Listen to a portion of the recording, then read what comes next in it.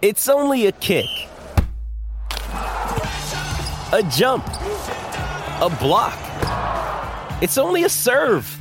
It's only a tackle, a run. It's only for the fans. After all, it's only pressure. You got this. Adidas. Want to witness the world's biggest football game? Head to iCanWin.com.au, predict Australia's score with a crystal ball, and it could be you and a friend at the FIFA World Cup Qatar 2022 semi-finals, all thanks to McDonald's. Maccas, together and loving it. T&Cs apply. Want to witness the world's biggest football game? Head to iCanWin.com.au, predict Australia's score with a crystal ball, and it could be you and a friend at the FIFA World Cup Qatar 2022 semi-finals, all thanks to McDonald's. Maccas, together and loving it. T&Cs apply. This is Mornings with Ian Smith on SENZ. Morena, New Zealand, good morning to you all. Not such a happy Monday morning in terms of reviewing sport, but however, we've got to get on with it and do just that. On the good side of rugby, the Super Squads have just been released and we'll be able to talk to playing through champions yet again. The Crusaders boss, Scott Robertson, very shortly. Razor will be there just after 9:30. Ricky Schwinnell will give us, hopefully, a real honest opinion of the Black Ferns, because it's been 0 for 4 over there, and have they gone forward at all? Tony Johnson just after 10 o'clock with a review of the weekend of rugby. Jamie Wall and Kimberly Downs are the panel. Louis Herman-Watt and a visit to the TAB, and Andrew Voss will be after 11 o'clock as per usual. Might be able to talk a little bit with him about the Tim Payne scenario, what's going on with the Australian cricket captain. That would be the hottest news in Australia, and I'm sure they're getting their teeth into it as we speak. Sport is our religion, and here is Smithy's sermon. Well, if we thought last Monday morning was a bad cop, this one is straight out of the Betty Crocker cookbook. In fact, unless you are part of the Chiefs franchise or a Northern Hemisphere rugby supporter, it couldn't get much worse. Whilst the scores look a touch better for the Black Ferns, they are talking improvement. I'm not so sure. Never at any stage was that result in doubt. The ladies tackled their hearts out. Let's face it, they have for a month now. They've had to. But there was very little else to enthuse over. Coach Glenn Moore needs some more quality opposition in a hurry, along with a quality Farmer Cup competition and a clean and frank notepad, and probably not in that order. Old favourites don't win that many races, trust me. And if you're buying Glenn a notepad, get two and send one to Fozzie for Christmas, and also pray that a 20-minute window when the All Blacks found their mojo doesn't cloud all of his judgment going forward. 24 months is a long time away for old and battered bodies. He has to quickly nut out who in his squad can be at their peak in 2 years' time and make some hard calls. Where can he find the passion and drive that we've seen across the table in the last 2 weeks? Sacre bleu, as they say. Can we really write it off as a long tour and a long time away from home? In a weird sort of a way, I hope so, because I'm looking for excuses as well. And it's hardly been a blue ribbon 10 days for the Black Caps either, just by the by. The same bowling attack that nearly took us to a World Cup gold medal has just been pasted around large parts of India. Little did he know at the time when he smashed his hand while smashing his bat that Devon Conway triggered a big change in balance and performance, because we haven't looked the same since. India have just earned some good old-fashioned brownie points. Look forward to the test by all means, but beware in the process, this won't be Southampton, not by a long shot.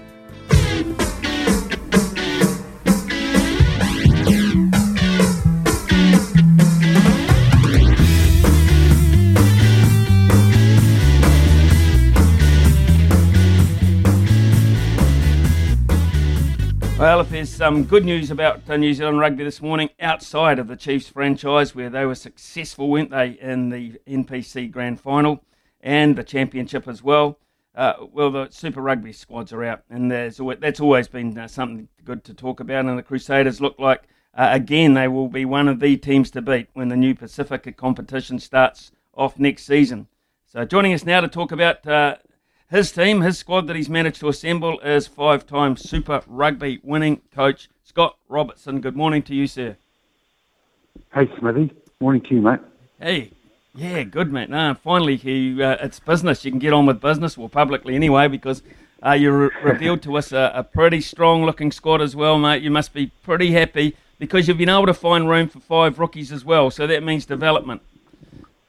That's it, to bring young guys through that have been in through academy or even a pre-season with us before. It's great to see them to come through and have a crack and set them up. It's quite interesting. I just talked to a few reporters and they said, yeah, the big turnover, and you sort of do. When you've got 11 All Blacks in your 4-year floating salary cap, you got to make some tough calls, and one of them's obviously with the Luke Romano.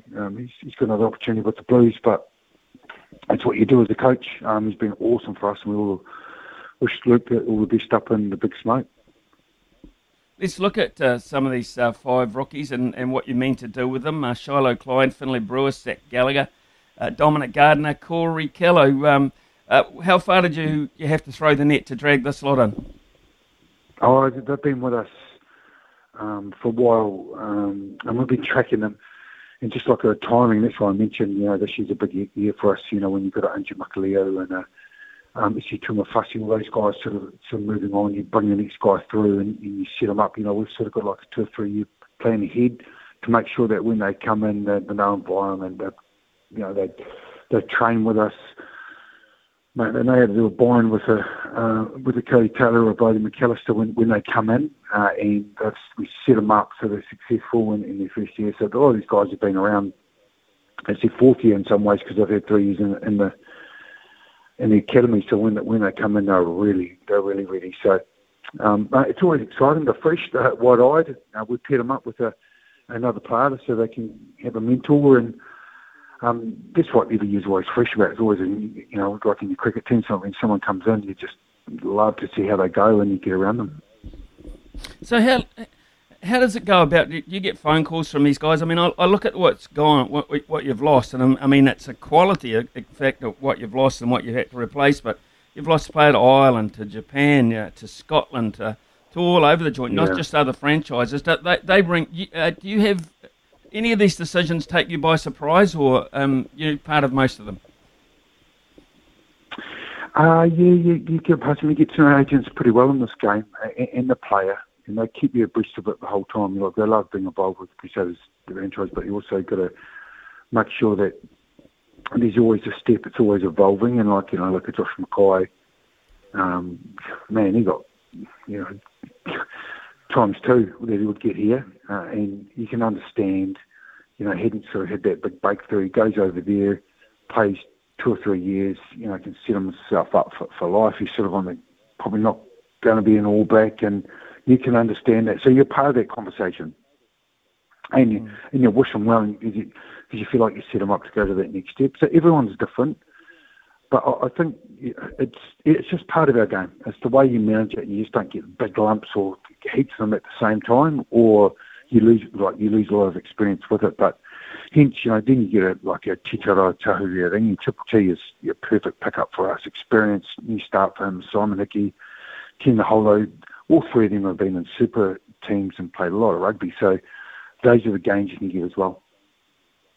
As you look at this squad right here and now, and you've had to assemble quite a few over the years, how do you feel you're placed in terms of depth? Oh, mate, we're good, Smithy. Front row's always a big one.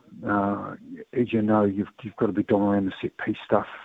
But because we've got a number of All Blacks that have played for a lot of years, our challenge is to make sure they get really inspired and get the best amount of them super so they can become All Blacks again and to keep them on form. And what that does is when they're at their best, it brings the young group through and they understand what the standards and the role modelling is that's required. So, the quality of the young men that are coming through are exceptional. And you saw that last year, when you got Tamati Williams come in and play at such an incredible level. You've got a few other guys like the Fitch and Yule and those young guys, you set them up to succeed because you're going to get dusted. You're going to have a few hidings in the front row. You just got to minimise them as much as you can and learn as quickly as you can. And when you're scrummaging most weeks against Joe Moody, it becomes a little bit easier when you get to a game because you're against the best. Okay, let's look at one of those most exciting additions, and not very often you go overseas to get somebody, but you've come up with Pablo Montero, who I think everyone in New Zealand is looking forward to seeing on the side of that scrum of yours. Yeah, Pablo's unique, isn't he? He's a unique power athlete, really aggressive, plays with a lot of passion, and a good leader, you know. And that's a great thing about someone like him coming in. He's going to be fresh, he's going to provide diversity. He's going to help out crowds. Oh, mate, Orange Theory Stadium's going to have a few more Argentinians singing Ole, you know, like it'll bring a little bit of an edge and a different Latin feel about our team, and his culture will come into it. So it's good. It keeps us fresh, you know. It's like when Ronan came in and what he brought and a couple of traditions that he had from his playing days in Ireland were huge. We still use them now. So those little point of difference, you know, can make a season. Let's look at the senior players, your All Black players, and when it comes to filtering them back into the group, is it an individual thing? You have discussions with them, or is it set in concrete? For instance, is Richie Mo'unga, does he have to sit out the first 6 weeks? Yeah, so they're all available round one. So, and some are allowed pre-season two for us, which is really important, so you start getting combinations. But the management event coming in is individualised. So this week, with the All Blacks will go through it, and they'll have obviously their reviews, and then we'll get that information. And once we've had our one-on-ones with the players, we'll look say what's best for them. You know, we've got all the minutes for the years with the All Blacks and Crusaders combined. Then we'll go to what's best for the individual. But to convo with Richie, like it's in his contract, he has the ability to take the time. Does he want to? Great, he can take it. If he wants to come back a little bit earlier than the 6 weeks, maybe even better. So I can't help laughing at that because, you know, he's so important to us as well. But you've got to trust him, you know, like, mate, what does he need? He's been so loyal to us. But, mate, whatever's best for him, Smithy will do. Okay, Jack Goodhue, where are we at with Jack? Jackie G, mate, he is working like no one on that knee. Like, mate, he is some professional, Smithy. I realise why he's such a good footy player when he gets into that gym. He pushes the physio, you know. Normally the physio's pushing the player, but he's good at what he does. He's looking good. He's getting some bounding in. He's available for us probably late April, which give him a push to get back into that All Black jersey, which is really important for us and him to get back there. So, look, mate, he's looking good. Surgeon's happy, physio's happy, he's happy. Oh, great. Okay, let's also just look at one area where you've always been very strong, but again, you know, their outside backs, Jordan, Bridge, Reece, Enor, Fainganuku, Havili, the list goes on. You're going to have to make some big calls there in terms of your starting 15s because the depth is so huge. Yeah, well, Jordan in there too, mate. Look, it's a great issue, man. I love it. I love that, you know, and I'm really honest with the boys, really open. I talk to them around selection a lot and the why, and just keep connected with them. I made the power of Lester Fainganuku. You know, he can create. Look at his running meters that he gave for us last year, and for Tasman, he's got X factor. You know, to play at a couple of positions, and you know, he's knocking on the door for next level, and that's what you get excited about. You know, with Dave pushing him to 12, opening up the opportunity for Walpo. And that's the art of it, being a good coach. I feel like I'm getting better and better around getting the balance of all of that, you know, the conversation, the right timing, what's best for the team that week, you know, how we're going to bring Kenny in a hollow, and, mate, unbelievable finisher. How are we going to get the best out of him and support and keep the George Bridges of this world fresh, but also give him enough game time to get back in the starting position for the ABs. Yeah. Well, speaking of the ABs, I know you, as a good coach, you'll have been keeping your eye on all your guys representing in the All Blacks, etc. But it hasn't been a great 2 weeks, so we've been outplayed on both occasions. I'm at a bit of a loss as to why, whether they're just tired or whether we need something more. What have you noticed from the outside looking in, from your coach's perspective? I was just in the media press conference just asked that question as well, and I'll be honest, Smitty, I'm quite reluctant. I know they'll be hurting, and I know if I'd say anything, there'll be headline.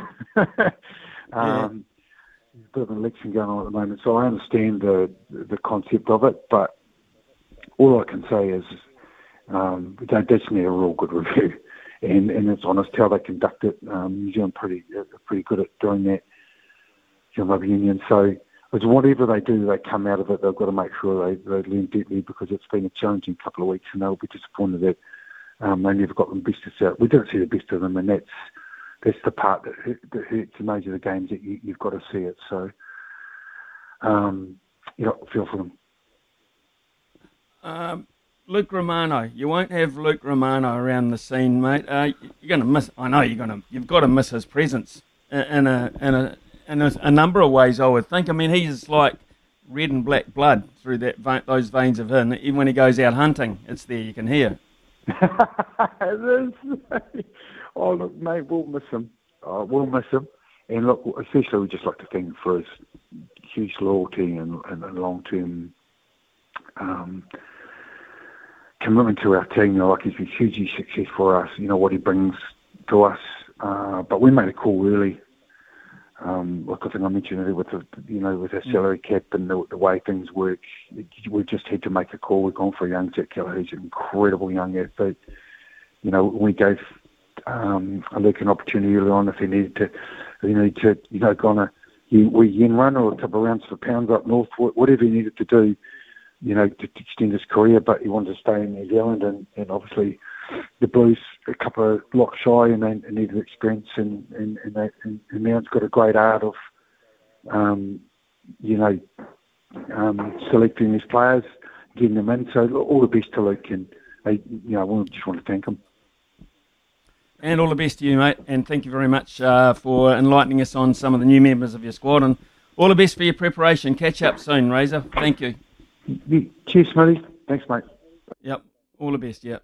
Scott Robertson there, of course, head coach of the Crusaders. Exciting time because once those squads get publicised, you can openly get on with the work at hand. And that's what he will be doing this Monday morning, apart from all our media commitments as such that he's got. And we've got a lot of text coming in about ask Razor about this, ask Razor about that. But he's not going to put himself on the line publicly about what's going on in the All Black camp. It's just think about it. That's not the way we go about it as Kiwis. So I would have, got a whole list of questions myself. I would have loved to have asked him about certain players, certain positions and things, but he's not in a position right here and now, and you can understand why, to talk about it. So we had to just focus on the Crusaders. But you can continue to bring them in. There's 4 or 5 already. You're feeling the pain, I know. There's a common theme. Let's make the change while we can. It's coming in. Do you think they will? Is it all about Ian Foster and the coaching brigade? I've written down a list of players, and I mentioned it briefly in my sermon. Do you reckon these players will be at their peak? I mean, that's where you need to be for a World Cup. Will these players in 2 years' time be at their peak? A quick list. Moody, Coles, Lolala. That's your starting front row from the weekend. Will they be at a peak in 2 years' time? Well, Whitelock and Retallick, as good as they are now and as great as they have been in 2 years' time, with their tiring bodies, etc., will they still be at their peak in 2 years' time? Well, there's your type 5. And that's where they say the game is won or lost, to be honest. TJ Perinara. Will TJ Perinara be at his peak in 2 years' time? Tuanga Fasi, Tuanukuafi. What about all these? I mean, they're that's your guts, your forward pack in terms of the type play. Will those guys be at their peak in 2 years? I don't know. Let me know. 8833. Dumps to behind the mic. You're in safe hands. It's Mornings with Ian Smith on SENZ. 9:26 here on SENZ. Just flicking through those particular squads and looking at those players that are on the move. And you wonder why New Zealand rugby has a bit of an issue with players going overseas. 27 players going overseas, let alone the ones changing franchises within New Zealand. 27 players, I counted very quickly, going overseas. And if you put them together as a 27, it's a decent old franchise in itself. some top quality talent heading overseas, and some of it quite young as well. That's one of the things that New Zealand Rugby, of course, has to deal with on a daily basis. All of the front row are rubbish, says Nick from Hawke's Bay. Drop them all, they're too soft. Smithy, I feel sick, just about launched my phone through the window when I saw the news. Luke Romano is a Blues player. Disgusting from our Saders. I think NZR's issue with Razor is that it's still run by the old boys club and he has way too much personality for an All Blacks coach. Times are changing, however, dinosaurs should be extinct. The game has left them behind. We need a new edge, a razor's edge. How about that for a bit of poetry? Robertson just sounds so full of enthusiasm and vigour. We need a refresh with new ideas, and he's the man, a complete no-brainer there. Look how long it took New Zealand netball to finally select Nolene, but we just had to wait out of a disastrous World Cup before it sunk in. Let's not do that with New Zealand rugby. That's a really good tick. It says Marston, so I'll take it as Marston. Thank you very much for that. Ask Razor what he would do with the All Blacks tight five and would he set our back line deeper. Richie is way better than he's going in the All Blacks environment. Do his players ring him for advice? I, for one, want Razor as All Blacks head coach. 2 reasons. He served his apprenticeship here, and I'm over this crap. You have to cut your teeth overseas. Give the best coach here a crack and reward the New Zealand pathway. Razor inspires me just listening to him. No bloody riddles, no cliches. Sorry about the spelling. Please don't coach Argentina, Razor. That's from Dino. It's a lot of the same thing, as predictable, as it is predictable, because we don't like losing once, we don't like losing 2 weeks in a row, and we don't like being bullied and out-passioned with our national team. And that effectively is what has happened in the last couple of weeks. It was a great 20 minutes just after half-time where we fought our way in. We came within 2 points, which was a great comeback in itself. And then France relaunched again. So did we lack something off the bench? Did the French bench just come out and monster us again? Or what happened there? We didn't do that well under pressure when it came to when they amped up again. We didn't appear to respond very well, did we? And New Zealand has to go like England and France and bring in a few younger players. Or would have the Tongan number 1 hooker wouldn't have TJ in the squad? Well, Tokiaho actually was very, very good off the bench. He injected a lot of skill, a lot of fight, and the ability just for him to break tackles. I thought was very good, and he was, I think, a plus at the weekend. Mark from Lower Hutt said, "How is Razor not the All Blacks coach? Speaks such sense." And I would dearly have loved him to break down bit by bit and analyse the All Blacks over the last 2 weeks, but he is not in a position to do that. Hopefully, Tony Johnson will be after 10 o'clock. I'm sure he very closely watched both those games, the All Blacks and the Black Ferns, and he'll have an opinion on both, as will Ricky Swinnell very shortly, particularly as she was involved heavily with the Black Ferns on this tour from afar, but she kept a close eye on things. Have they made any ground? It's 9:30 here on SENZ.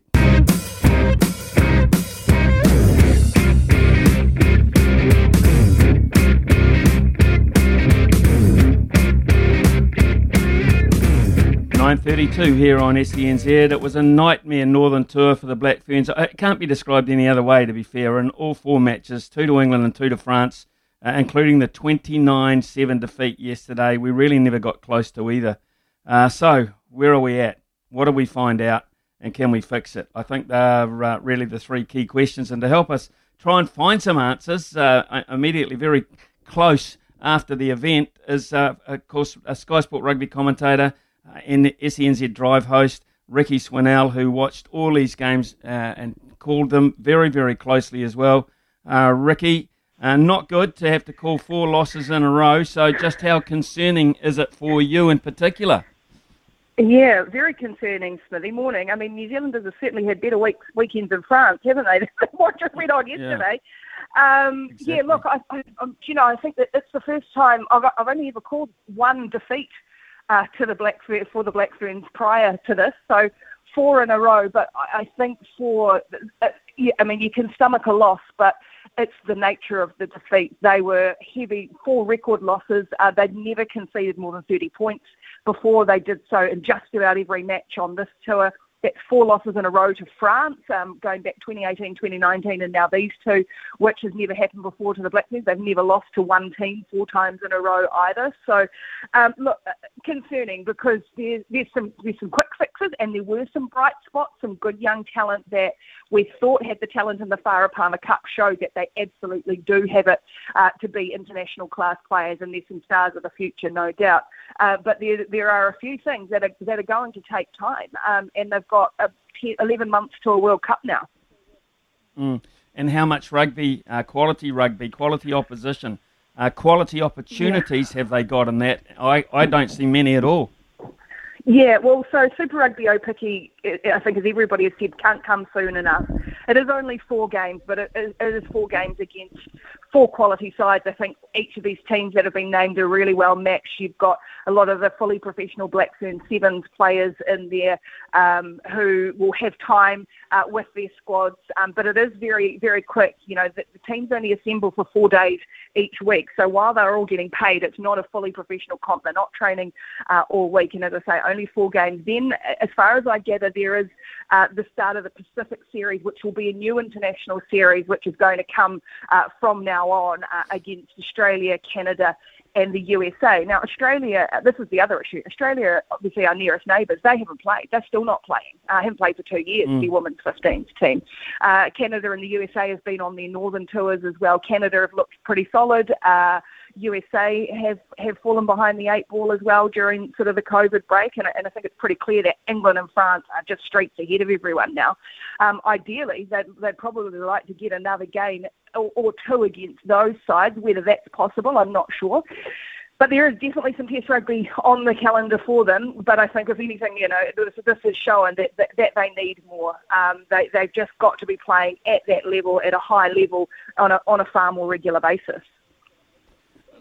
Ricky, you know, they've been together a month, and that's valuable time, of course, but a month is a long time when you can work on set pieces and things like that. Now, the accuracy in that line-out in the first half, that absolutely killed us. Why? I mean, we couldn't even get close to finding jumpers at times. I mean, what is going wrong when you can't even perhaps achieve that from set-piece play?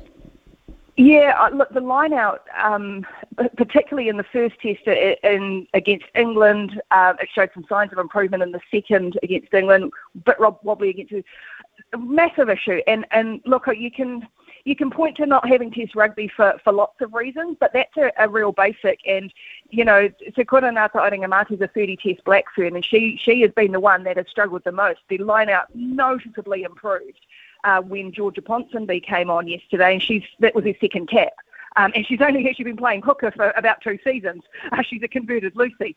And so, you know, that's the target in that first test was Eloise Blackwell, who's a 48-test Black Fern. So, you know, you can point to, as I say, the lack of rugby in some things, but a basic like that just was not good enough. It was abysmal, and they know that as well, I think. But how do you fix that? I don't know.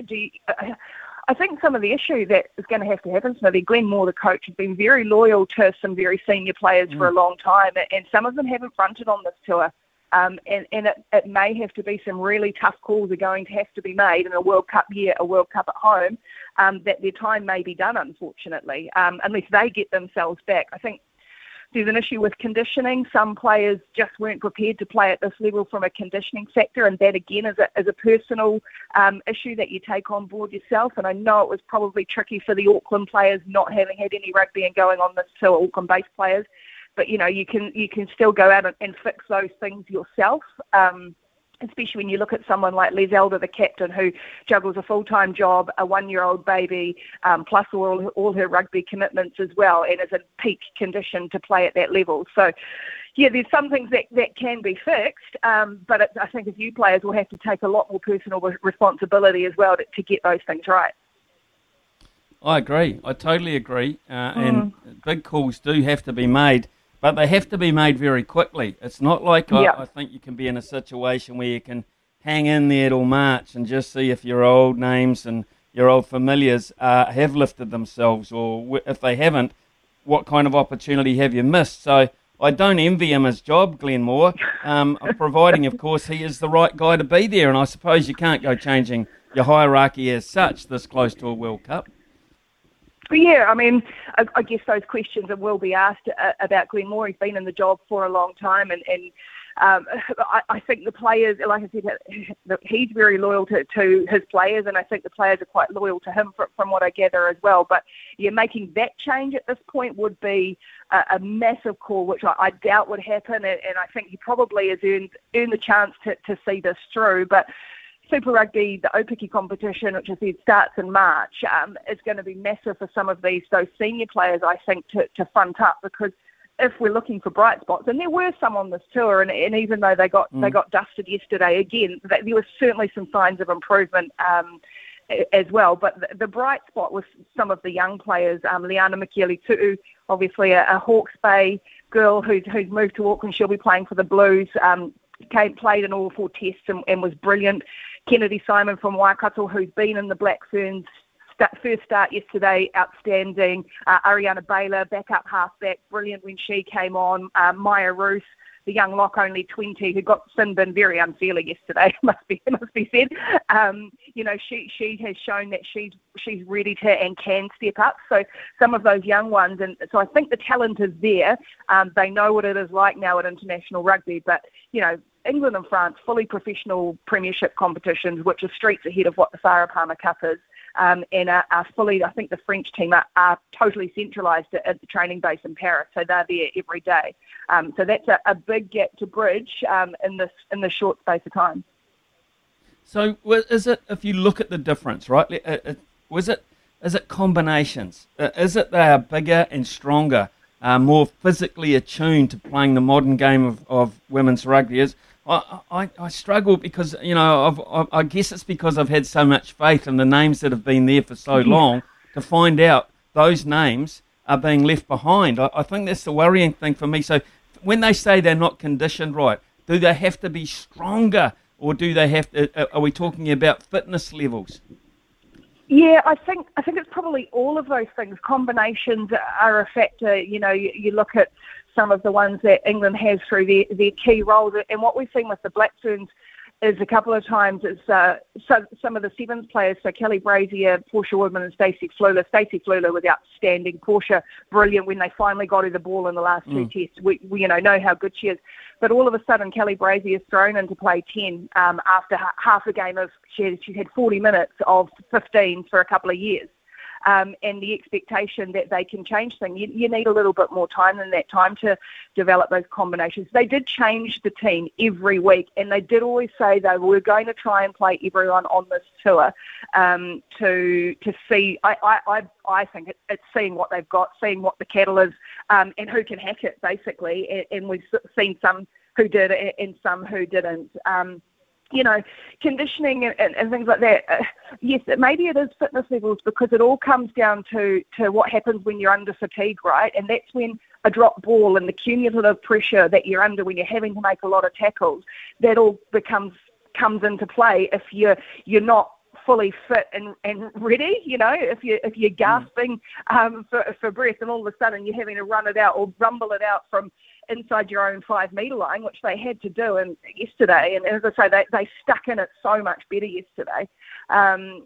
Those all become a factor if your conditioning's not at that peak level of what you need for international rugby, which England and France have. The other thing, Smithy, too, I think the kicking game was really poor across all 4 tests, and that needs to be addressed pretty quickly. Hazel Tubitt wasn't selected on this tour, which surprised a few people, and I think her kicking game was very much missing from that lineup. So, she might be a player who comes in along with a couple of others who come back into the frame after this tour.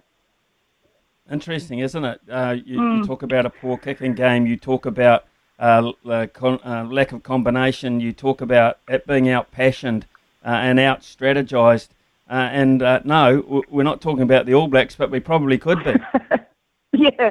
What it actually reminds me of a little bit, Smithy, is back prior to the Rio Olympics, the New Zealand men's team, I think they get knocked out in the quarterfinals. And what had happened is that sevens had became an Olympic sport, and all these unions, all these places, suddenly their Olympic committees put money into it. And we kind of had this, well, we're New Zealand rugby, we're really good at rugby, we're really great at sevens, we'll be all right. Every other country, they centralised their programs, they paid their players a decent amount, and they were together all the time, whereas the All Black Sevens, and I don't mean the Black Fern Sevens, I mean the All Black Sevens, the men's side, were caught short. The rest of the world had caught up to them, and it does feel a little bit like that in terms of the Black Ferns. You know, we've had these incredibly talented players all for so many years. We've really dominated for 30-odd years that they've been playing effectively. And all of a sudden, other countries have put resource in, they've invested into these players, invested into their programs, and they've gone past us. Well, Ricky, sounds like you need a combination of a couple of things after calling 4 losses in 4 weeks. You need either a nice cold flannel, a nice soft pillow, and a lay down for a week or two, or you need to break out of Auckland somehow and find a nice winery and get it out of your system there. Don't tell me what I would give to be sitting in a Hawke's Bay winery with a little cold rosé or something about now. Well, not quite now. It is only 9 o'clock, isn't it? Probably a bit early. That would be bliss. But yes, it's been challenging. But I think it's exposed a few things, and now they've got 10 and 11 months to a World Cup. But and in the meantime, I'll try not to bury my head in too many bottles of wine. Hey, thanks very much for your honest assessment and being available to us this morning, Ricky. Thank you. Have a nice day. No worries, Smithy. Have a good one. Cheers, mate. Yeah, cheers. Thank you. Ricky Swannell there, who called all those 4 test matches. And there were glimmers of hope there, but you could tell there's a lot of ground to make up in her voice and her assessment there. 9:45 here on SENZ. Some more texts coming in, plenty of them, and a multi before 10 o'clock. On SENZ. Right. Hi, Smithy. We used to pick strength and mongrel over skill all the time. Guys like Romano, Hoare, Conrad, Thorne, Woodcock, etc. weren't even the most skillful in their position, but they were hard guys like Oala, Akira Ioane, can do magic things with the ball, but tell me the last time we were under pressure and Artie or Akira made a massive tackle or blew out a ruck. We've gotten obsessed with ball skills in the forwards and forgotten what made All Black forward packs feared and successful, which was being tough in the tight. Artie especially needs to go back to the bench. Interesting. Hopefully they'll look at that, I'd imagine. I'm not quite sure Artie Savia was one of the problems, but it is his leg drive. He's fairly predictable in what he does. He really carries the ball a long way. He's got that strong stride that he's got. And then no one's there all of a sudden. It's turned over. We've played the same style for close to 10 years since 2011 and been on a slow decline since the 2017 Lions tour with that style. The loss to England 2019 should have been a lightning moment to rethink our game, but it hasn't, with very similar losses to Ireland and now France. You can throw South Africa in there as well. We have very skillful players, but they've been walking into teams and games who know exactly what we will do and how to beat us. Change was needed. Razor, Jamie Joseph, Tony Brown would have changed our game. Hopefully NZR can see that. Well, they've made the commitment. You know that they've made the commitment. I think it's brilliant now that we can get up and watch the ABs and not expect them to win. The anticipation and excitement levels have amped up a tad more. That's from Barry. Mark, on the other hand, says very easily the best part of that test match on Sunday morning was my bacon and eggs. That's very accurate. Dale says, Smithy, we need to settle on a starting lineup. Stop changing and chopping. It's madness. How can they expect to develop partnerships? That's Dale. Thank you very much, Dale, for that. Zane has said, pretty sad effort from the ABs, but how good were France? The speed, the passion, continuity with the players was brilliant. Reminded me of the ABs rugby and how it should look like. Really disappointed with the ABs season as a whole. Unfortunately, it feels like we're heading into a genuine rebuild phase for the first time in many years. Some exciting young players coming through. Just hope we give them a chance to play well before the Rugby World Cup. A lot of texts have come in along that particular style this morning. It's a common theme, isn't it? And it's a worrying theme. What's happened to Kieran Kite? This guy coached 4 championships with the Canterbury FPC side, coaches the Blackfern development side in 2019, was selected as Coach of the Year. From what I know, his ability to get the best out of the girls was second to none. That's Stu on an entirely different attitude. And how about Stratty? Morning, Smithy. We are all quick to bag the AB coach. We had the players that chose babies over the jersey. Oh, here we go. Babies over the jersey. We fly a halfback halfway around the world to play 58 minutes. Personally, don't think it's coaching. It's the lack of respect about the jersey. And that's from Stratty. 9:54 here on SENZ. Multi-time shortly. From behind the stumps to behind the mic, you're in safe hands. It's Mornings with Ian Smith on SENZ. You got to know when to hold 'em, know when to fold 'em, Smithy's Multi. know when to walk away, and know when to run. Bet live on your favourite sports. Download the TAB app today. Close, and my fault that we missed really, because I changed my mind on one selection and I shouldn't have. Taranaki to beat Otago, $1.56. I thought that was always a pretty good one. England to beat South Africa, snuck in at the last second, and Wales to beat Australia, ditto. And then it came to the Premiership final where I trusted Tasman to go up there and beat Waikato. Shouldn't have done that. Okay, let's get to today's one. The Chargers NFL to beat the Pittsburgh Steelers at $1.35. Phoenix Suns NBA to beat Denver Nuggets, $1.30. Chicago Bulls to beat the NY Knicks, New York Knicks at $1.43. And Portland Timber to beat Minnesota in the Major League Soccer. So all-American sport as usual on a Monday. $5.27 is the return. We've got the news coming up very shortly, and then after that, Tony Johnson with his All Black appraisal. This is Mornings with Ian Smith.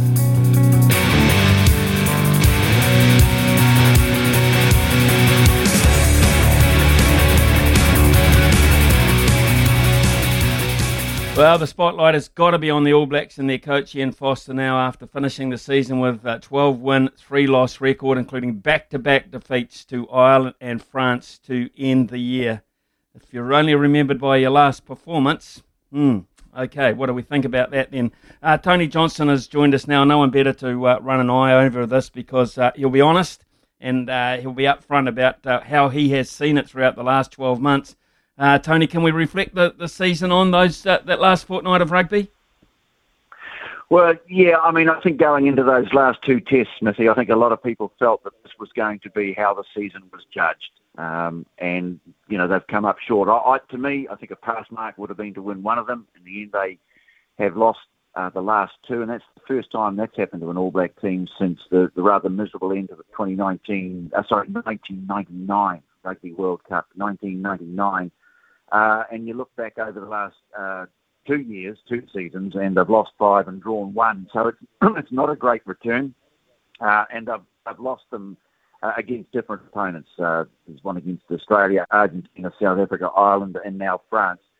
To be honest, Smithy, if I put my hand on my heart, I wasn't surprised by the result on Sunday morning. I've been saying for the last year that I think France will be the team to beat come the next Rugby World Cup. They'll be at home. They're an immensely powerful team. They've got a brilliant 9-10 axis, but that doesn't, really account for the fact that in the first half, this was, the test match just got away from them completely. And I think there needs now to be a pretty full, frank and open discussion about, which way this team's heading and how they're going about it.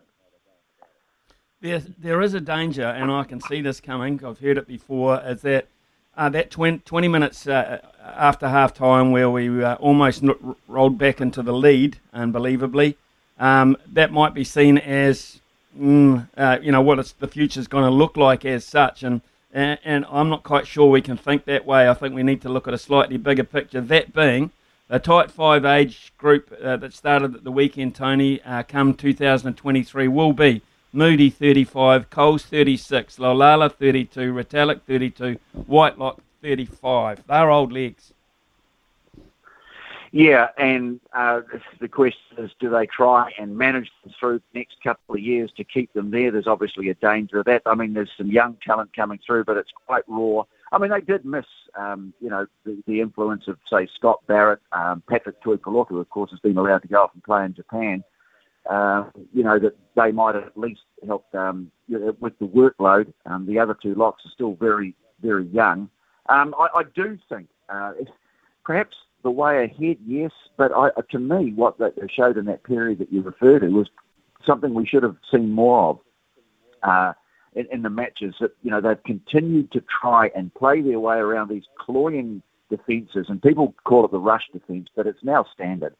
And they've tried to play their way around it when, for a while, and it looked very good. For 20 minutes, they were trying to play their way through it, and they did so with good effect. And that was when you saw Taukei'aho coming off the bench and bringing some real muscle and some firepower.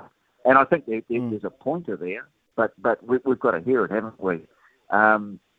Look, it's an interesting one. As I say, you could perhaps put a loss of form, a loss of sharpness down to the fact that they've been in a bubble for 3 months, and I think the other two Southern Hemisphere teams have suffered to a similar degree as well. The amount of time spent in a group away from home, etc., and the results may have reflected that to a degree at the weekend. But that doesn't account for what I say is still a vague at best game plan, and this constant or continuing inability to play their way around that rush defence, and also I think when under pressure, how frenetic and at times almost panicky the play got. These are all questions that will have to be addressed.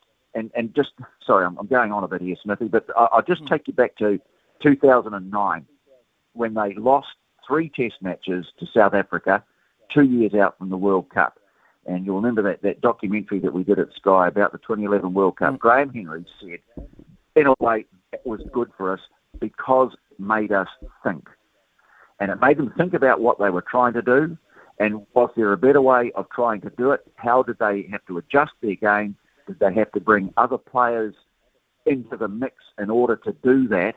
And in the end, they were able to do that. Now, that's a group of Hansen, Henry, of course, and the great thinker of the game, Wayne Smith. And the question is now, can this group respond to this situation by thinking their way around the problem?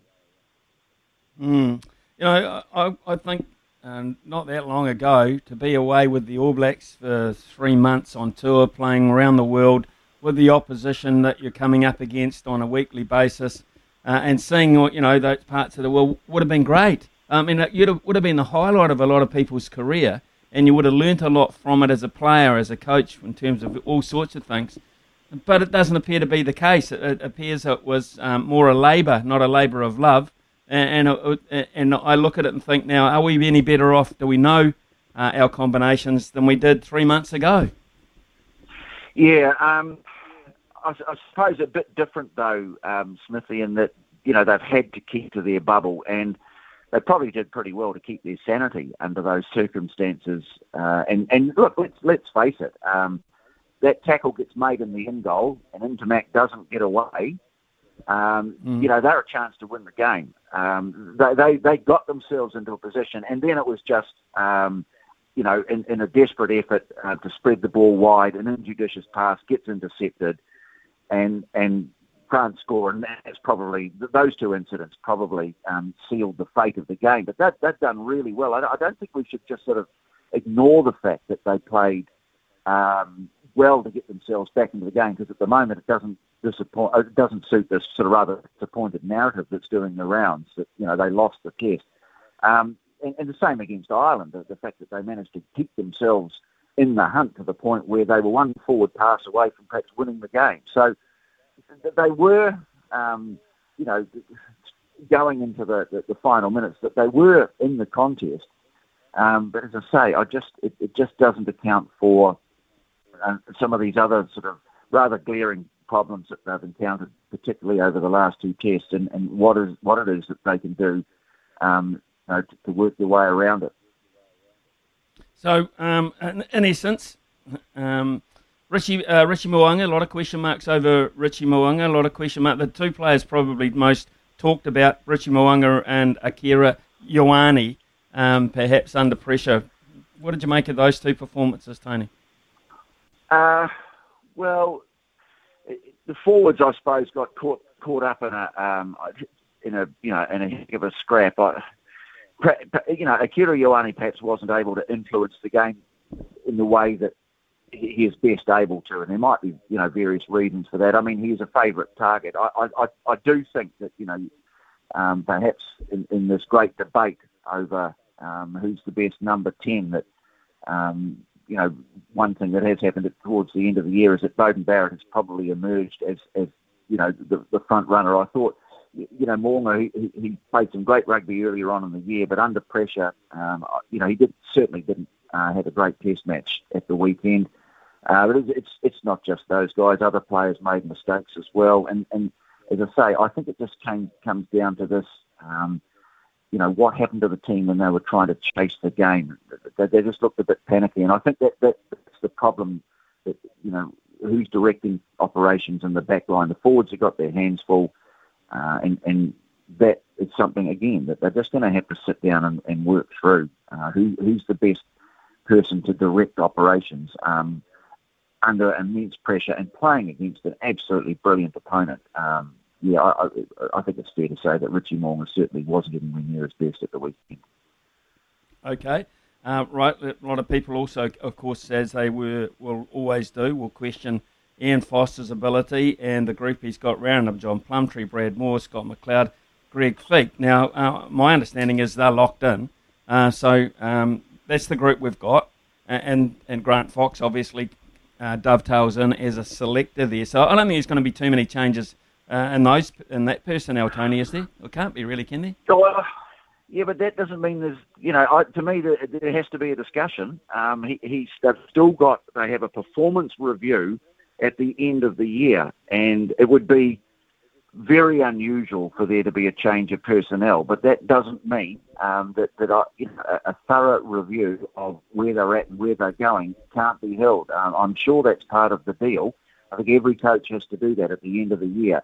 And you think famously back to the end of 2001, after they'd come up just short and trying to get the Bledisloe Cup back. Wayne Smith went before a panel, and now he was still under contract. And after, I think he faced up to a panel that was headed by John Graham. And he gave a brilliant summation of where they were at in the morning. And John Graham said, no, we thought we've got the right guy. And then he came back in the afternoon, and suddenly all the confidence had gone. He was full of doubt, and they sort of said, well, we're not sure that we can recommend on the basis of what we heard in the afternoon. And Smithy was gone. So that there are still, I'm sure, performance clauses in the contract. And I do think it's a conversation that needs to be had, it cannot just be a box-ticking exercise. Look, don't get me wrong, Smithy. I thought that this year, Ian Foster deserved to know whether he was in the job or not. Whether that was mid-year or after this tour, I mean, that's up for debate. But I think he did, deserved to know this year, deserved to fight. They needed to make the decision this year about whether he was going to continue in the job or what have you. And they've gone ahead and they extended the contract right through the year, and now this has happened. As I say, that probably keeps him safe, but that doesn't mean that there's not a strong conversation and a lot of honesty and soul searching that needs to take place before they head to the beach or the batch or whatever it is they do this summer. Yeah, it's really an interesting point, because it is the halfway point. It's 2 years away from a World Cup, which is quite a lot of rugby to be able to make changes if you have to in terms of your strategy, etc. But I go back to this point, and you sort of hinted at it when you said, do we keep some of these guys in cotton wool? But when you keep guys in cotton wool, you tend to keep them away from keeping standards up. So where are they going to go with this? Yeah, look, and Smithy, I'm not suggesting that they have to do that. What I was just saying is that that's what they're most likely to try and do. And whether that works or not, I don't know. I think, you've got to look too at there's some other factors. I mean, Super Rugby, not having the South Africans there, much as it could be a pain in the backside, and the South Africans sort of, did tend to complain a bit about their lot, and they played the games in the middle of the night, our time, and a lot of people, when they decided to go to Europe, a lot of people said, right, we'll see you later. But the fact is that not having the South Africans there does take something away from the education of our players in terms of what they have to expect when they get into the tough times at Test rugby. Yes, the New Zealand games are very tough, but are they of the sort of type of toughness that you get when you play South Africa or France or England or whatever.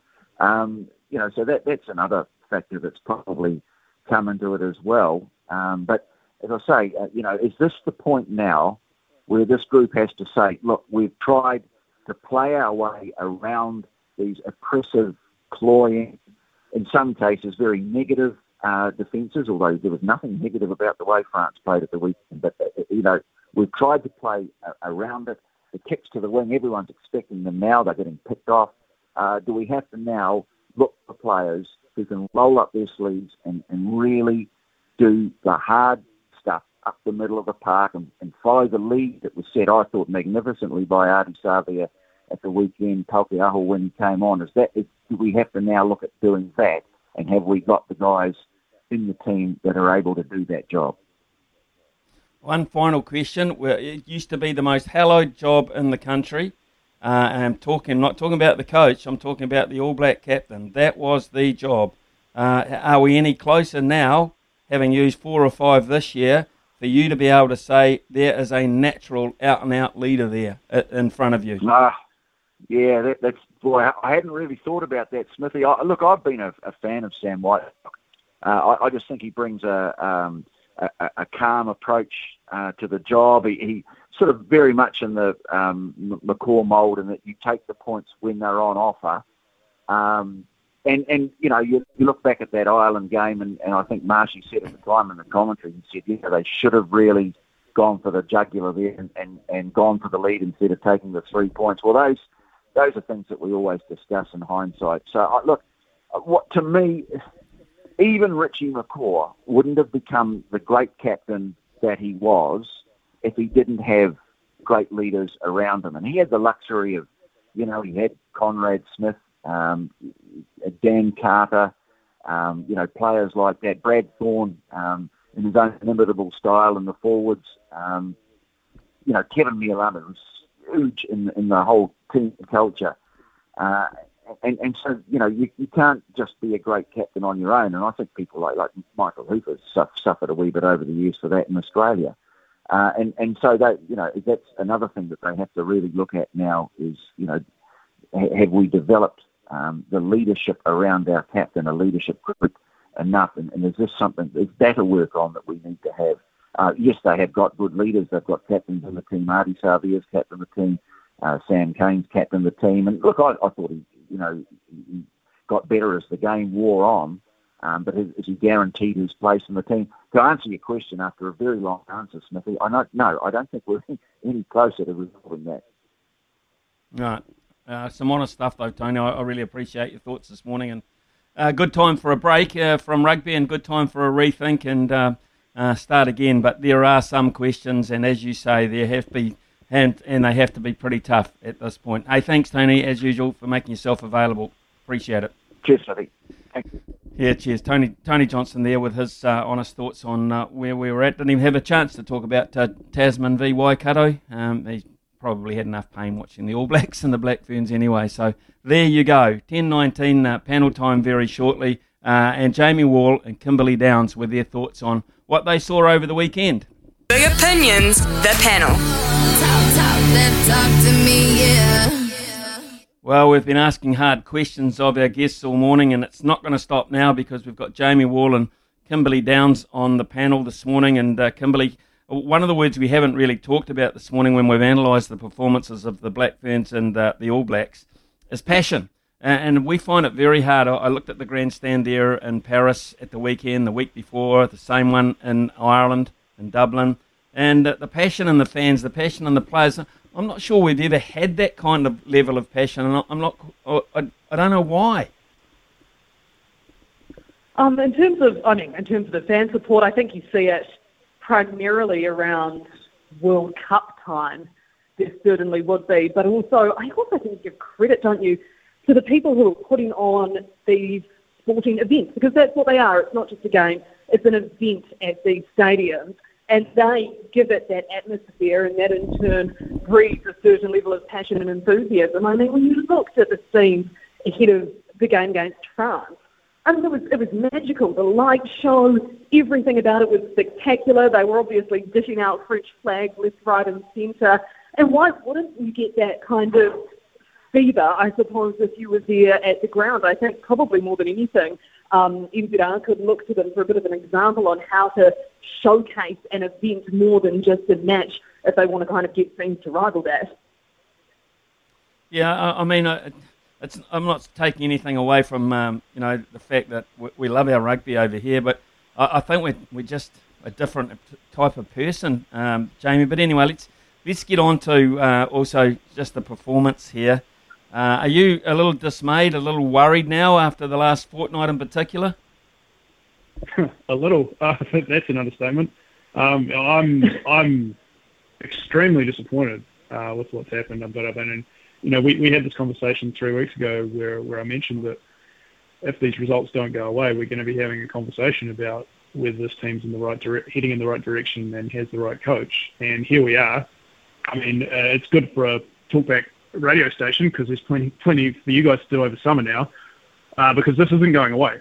This is going to stay, and you've had Scott Robertson on this morning, who was very measured with his comments, but we know what's going through his mind right now, and we know what's going through the minds of the people who have locked in Ian Foster's job right now, because all of a sudden they're getting made to look very foolish over some decisions that they've made. And if we're going to talk about the Black Ferns as well, I mean, it's kind of the same story that they have. They've set this team off on a direction that they thought was right, and it's not working at all.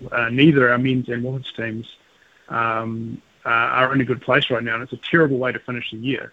And it's the first time in quite a while where the All Blacks, I think since we got thumped by England in that game back in 2012, have actually finished a year, or outside of a World Cup rather, have finished a year in such disappointing fashion. But I mean, you could actually make a case right now for this being one of the worst All Black seasons ever, given what's happened. I mean, you think back to 1998 when they lost 5 tests in a row. Well, they were only just losing those tests, and that was to a very good Wallaby side who was about to become world champions, and to a then world champion Springbok side.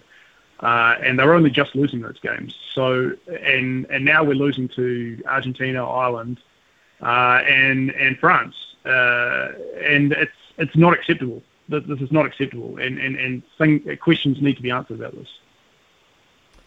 And that's I think it's a very good point, Kimberly. I just wonder whether those questions will be answered in the key areas. In other words, the boardroom. Will they wander there, or will they leave the relative coaches, Ian Foster and Glenn Moore, to sort it themselves?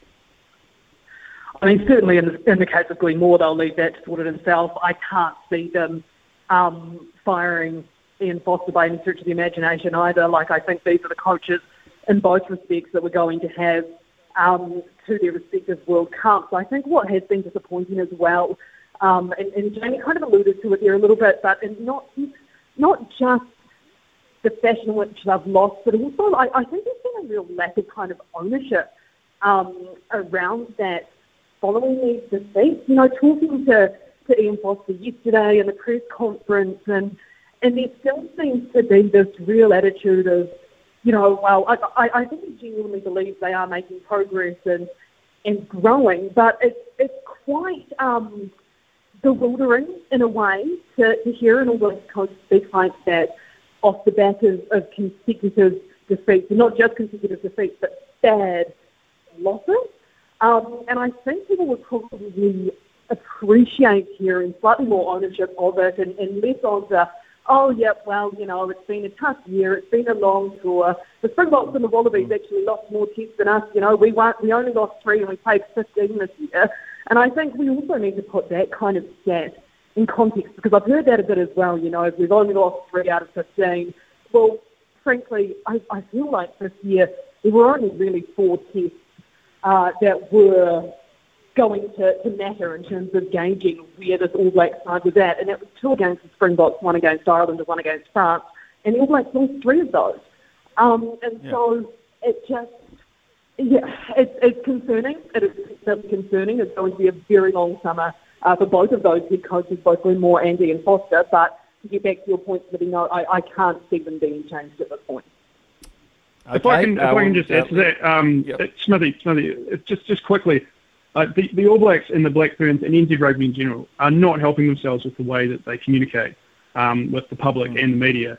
And they have a bland corporate doublespeak that they use that is all right when it wins. It's very boring when they win because it's very boring, but it doesn't work when they lose. And Kimberley just said, that they just default to positive speak about things when it's not needed, and just some honesty would have been good. And quite frankly, there have been challenges media wise on this tour just because of the time differences and stuff, but a lot of that could have been handled a lot better.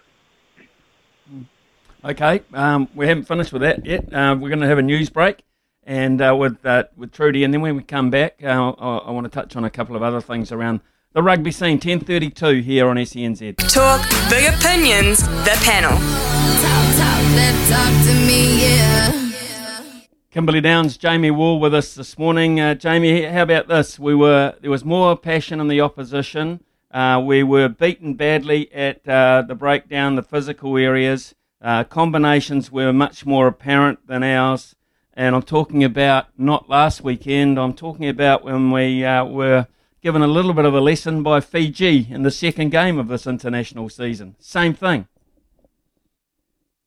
Yeah, absolutely. And it feels like a lot of lessons weren't learned from those tests. And it goes back to what I just said before the break, is that's all we heard out of the coaching staff after those games. That like we asked them, what good is a 102-0 win over Tonga and playing Fiji?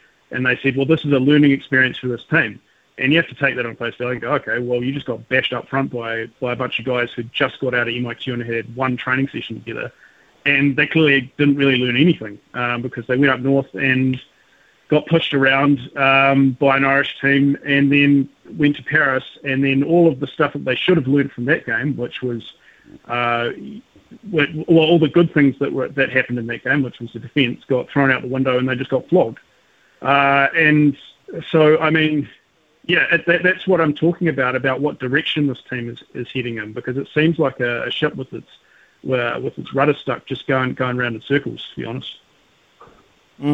Okay, let's talk about a weekend of good results, but they're only at home, Kimberley. So from a Chiefs point of view, you couldn't ask for more. Waikato win the championship. The premiership. Taranaki win the championship. Chiefs are in great shape, surely.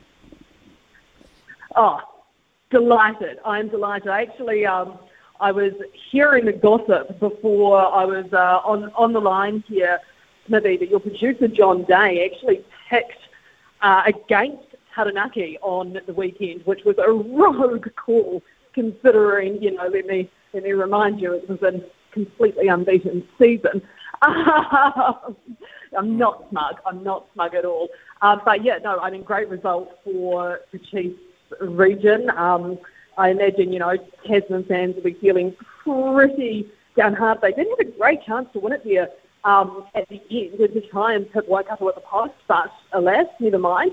And I do think it looks good. Some of those combinations as well that have been announced in the Chiefs squad today, I guess you already knew it was coming, but kind of nice to see, the Tupovai and the Josh Law combination will keep being fostered at the Chiefs and go on from there and hopefully go on and become stronger and stronger, because, we are needing at a national level as well probably some up-and-coming locks, and so all sorts of good things to come out of it. I'm sure the Taranaki team had a great time celebrating, whether it was in Inglewood or back at New Plymouth. I've actually got that picture of Neil Barnes. You might have seen that with the trophy on his head, liquid all down his front, currently stained with my phone screensaver. So very happy weekend for me from a local perspective.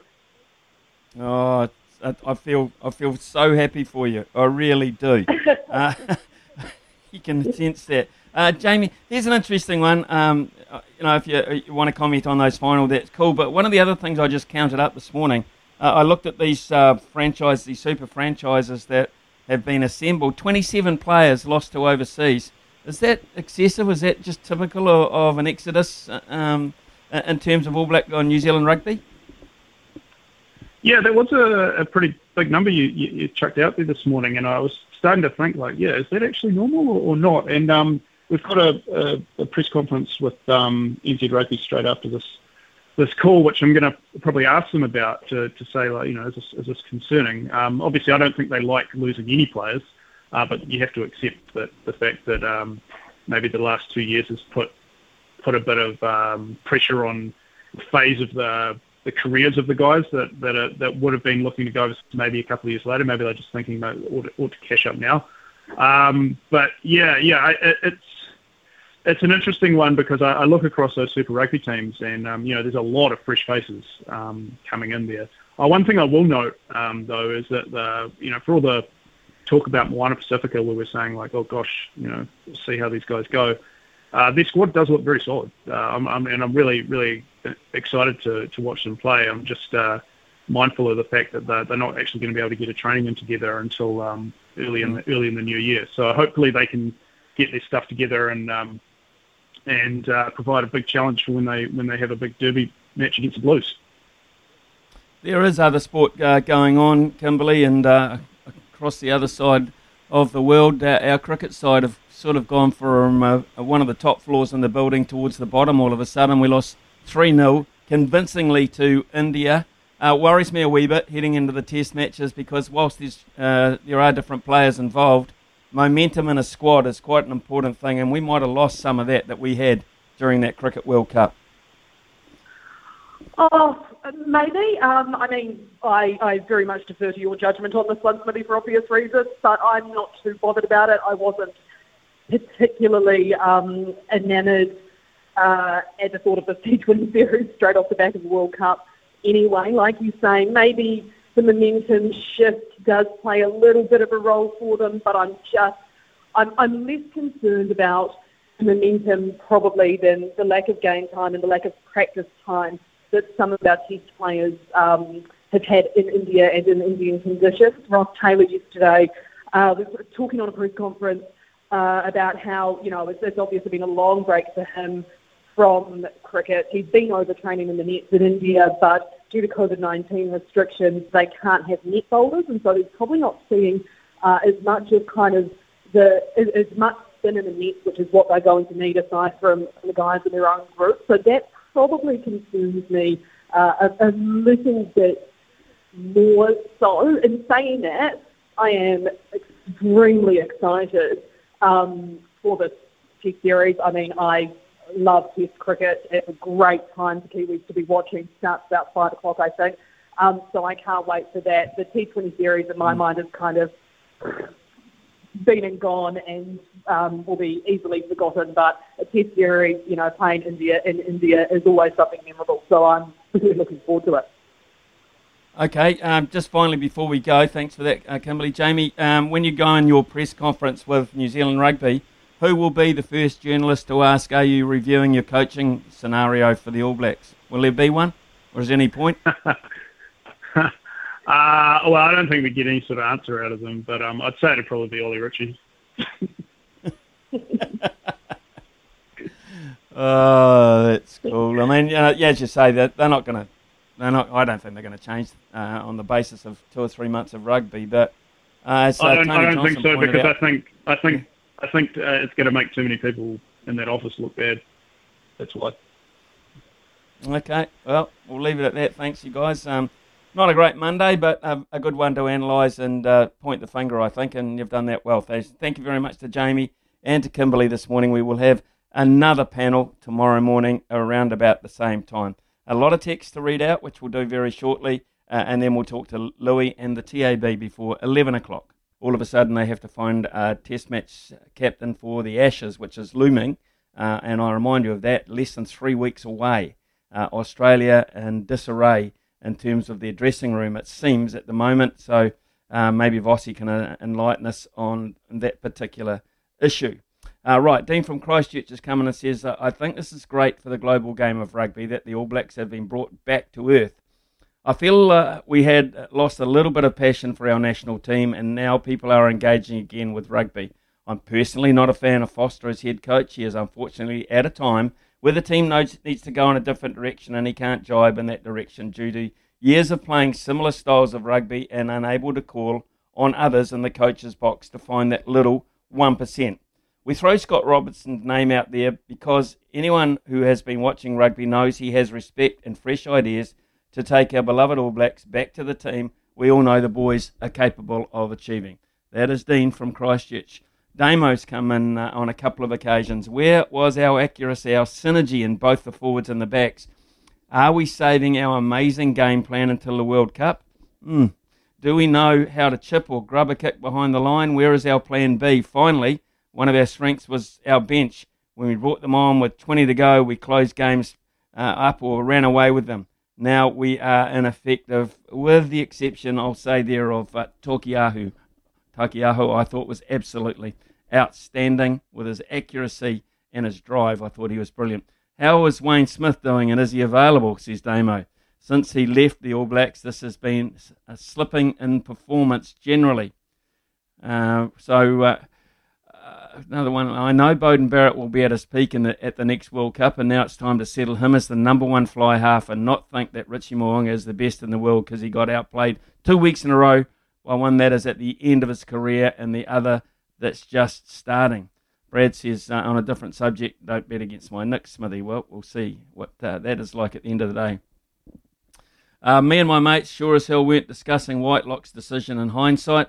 Smithy, if they spend less time looking up at the big screen, worrying how they are looking, fixing their hair, would that help? That's from Paddy and Jacko. Smithy, we were never going to beat France on Sunday, but once again we don't get a fair go from the officials. Looked like to me France put the ball out every time they throw in. Sam Whitelock looked for a tackle in the air. Looked okay to me. Barnes says, and ditto, in a line-out challenge. A few refs, including Barnes, been trying to bring the All Blacks down a few pegs. It looks like they have now achieved it. So a lot of dismay and a lot of people feeling just a little bit analytical in some form or another this Monday morning, and why not? It's one of those times. It's 10:50 here on SENZ. Speaking of the time, when we come back, Louis Herman-Watt, and some advice from the TAB for today's investments. He's the voice of sport in New Zealand. Nothing gets past Smithy. This is Mornings with Ian Smith on SENZ. The loveracing.nz update. Your home for everything thoroughbred racing. Visit loveracing.nz. Racing's biggest fan. Yeah. Plenty to neigh about at the weekend too, Louis. Very good race day at Te Rapa, and I think the Tangerine Army might have exposed another little 2-year-old, which might have a chance of winning that $1 million race again around Karaka time. They just keep coming up with them. Yeah, actually, it's a good question. Is Bright Blue Sky Karaka Million eligible? I know they bought her over at the Magic Million sales, so maybe not. It might be more of an maybe not. Yeah. Might be more of an Imperatriz type of filly who's just going to do great things. Bought from another sale, of course, the Karaka Million in conjunction with New Zealand Bloodstock. But man, Smithy, you're right. Opie just cuddled her, and you knew that when he said that he wanted to get down to 54.5, and it sounded ludicrous, that there was something a little bit special about her. And this Muscarento, the 2-year-old that went out and brained them by about 6 or 7 lengths on debut, it wasn't going to be easy to beat, but she just got in the trail, stalked. Opie just cuddled her.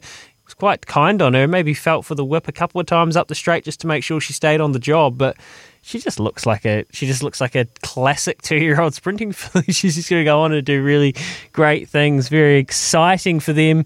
Opie, of course, riding at that weight and just in sensational form. Won on Show of Roses in the Auckland Thoroughbred Breeders. And Levante returned, Smithy. Can you believe she drifted to 490?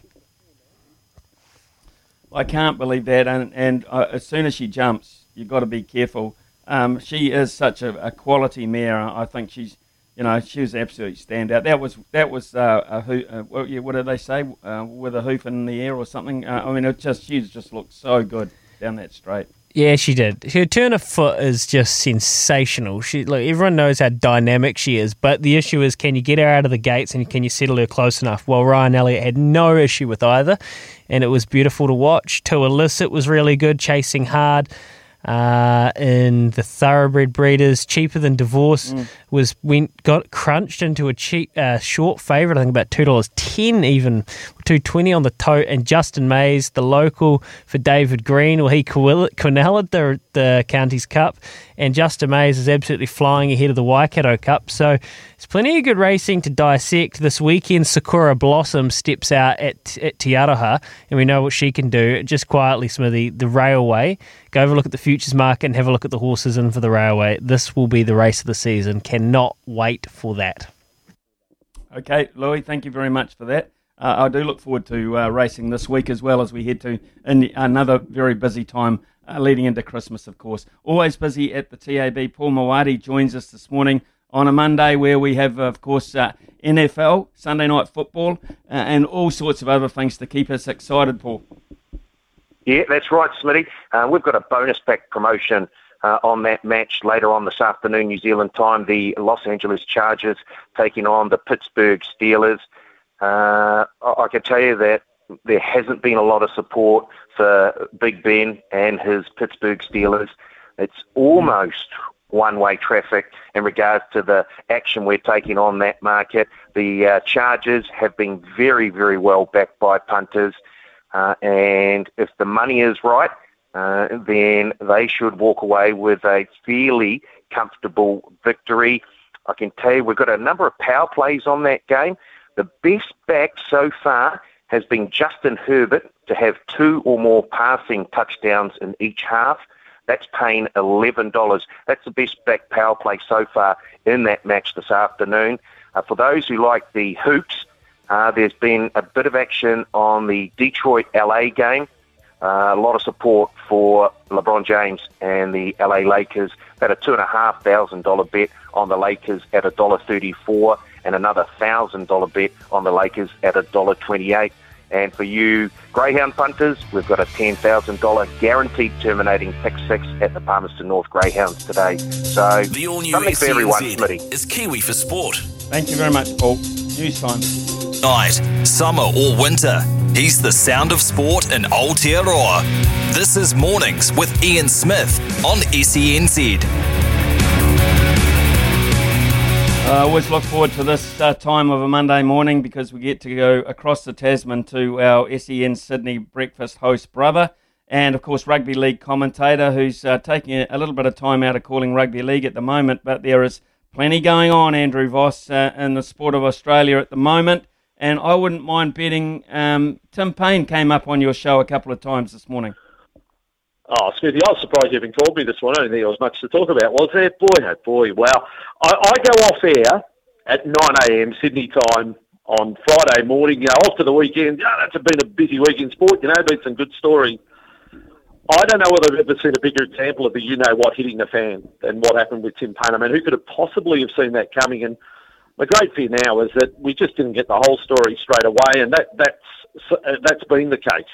If you haven't caught up with it now, the brother-in-law sexting the same woman. I mean, come on. This guy's married to the sister of Tim Payne, and he allegedly, was involved in this and has since been let go by Tasmanian cricket as well. I mean, it's pretty sordid, all of it, but can you be retrialled twice, Smithy? I mean, I sort of this time yesterday, I've got Tim Payne still in my test side. It's his decision to step down as captain, but I'm thinking, but then when this latest angle came out, my fear is there's more to come. So I just think too great a distraction. He can't be in the team, and Australia have to move on without Tim Payne. And that at his age is it. That's the end of his test career. Yeah, and the other thing about Tim Payne is that when you shoot bullets, you've got to be prepared to think that they're going to come back at some stage, particularly if you've got something in your past that might rear its ugly head. Now, Tim Payne is probably, whilst he's done a great job for Australia, there's no denying it, he's kind of moulded that team back together. He has always been very outspoken, and particularly the press from around the world have been waiting because of some of that statement, and he's opened himself up big time. Oh, well, yeah, well, again, if it's as read, then everyone that needed to know knew about this scandal at the time that he was promoted to Australian captain. So, as I said, well, he was cleared then. It was fair, okay, well, that's something that happened, but we don't think that he's, this is his character all over. We think he's still the makings of a good captain, and he has been a good captain since, it must be said. We can't rewrite history. But as I said, can you be retrialed twice? Can a different board and now chairman come in and when they'd already moved on from this issue? But now I have doubts about the whole investigation. It just seems like a total shambles how it was held. And there's so many unanswered questions. People are all asking, so who actually knew? How many people sat in judgment of him? Was there a female representative? I think that's a very fair question, to get a difference of opinion as to how they reacted to this, how it all came about in the first place. And now people are asking the question, how did it come out now? Why did it come out now? There's all different conspiracy theories there. Does Tim Paine keep his place? If he's not the captain, and I ask you, Smithy, because you are the greater cricket expert, does he keep his place in the team, either as keeper or batsman? I don't think so. I really don't. No. And I think you've got an heir apparent waiting there in Alex Carey. And I don't know if Australia can... I don't think he's a standout cricketer in either discipline. I mean, he hasn't scored a Test 100 yet.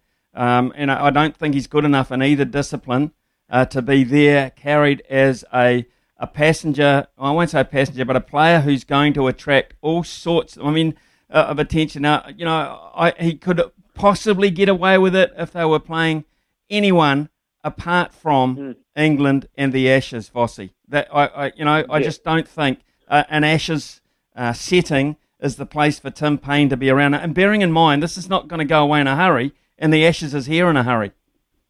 Yeah, I respect your words greatly. Like just a hypothetical, possible scenario. What if, Tim Paine, first morning of the Test, drops catch? Straight away, the pressure. I mean, that becomes the story of the day. Tim Paine has an off day, becomes the story of the day. Tim Paine gets out for a duck.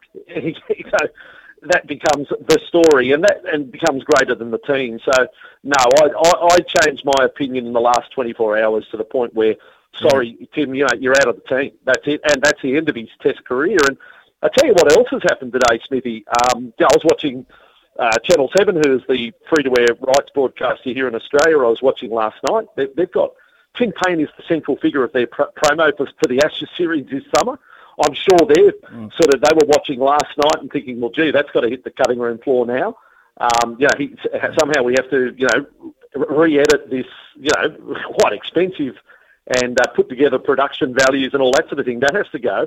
And today we learned this week, gamers would be aware, Cricket 22 was coming out this week. So PlayStation game, Xbox game. You know who's on the cover, Smithy? Yeah, Tim Paine. Yeah, tell me. And they have withdrawn it from sale. So already the suppliers, so your EB Games and your games outlets, have copies of the game because they're pre-ordered in the thousands. And the makers of the game have said, well, if you've got it, it'll be replaced. Like, that's a massive exercise. You're talking, I don't know how many copies or units of the game, but they would have printed up well in excess of 100,000, I would have thought. That all have to be replaced because they've taken him off the cover. So that's the first of the, collateral damage, if you like, of Tim Paine commercially. I think he disappears from everywhere. He loses the captaincy, loses his spot in the team, and now he loses every advertising deal. And there's plenty of them that came with the job of being Australian captain. It's a massive, massive loss.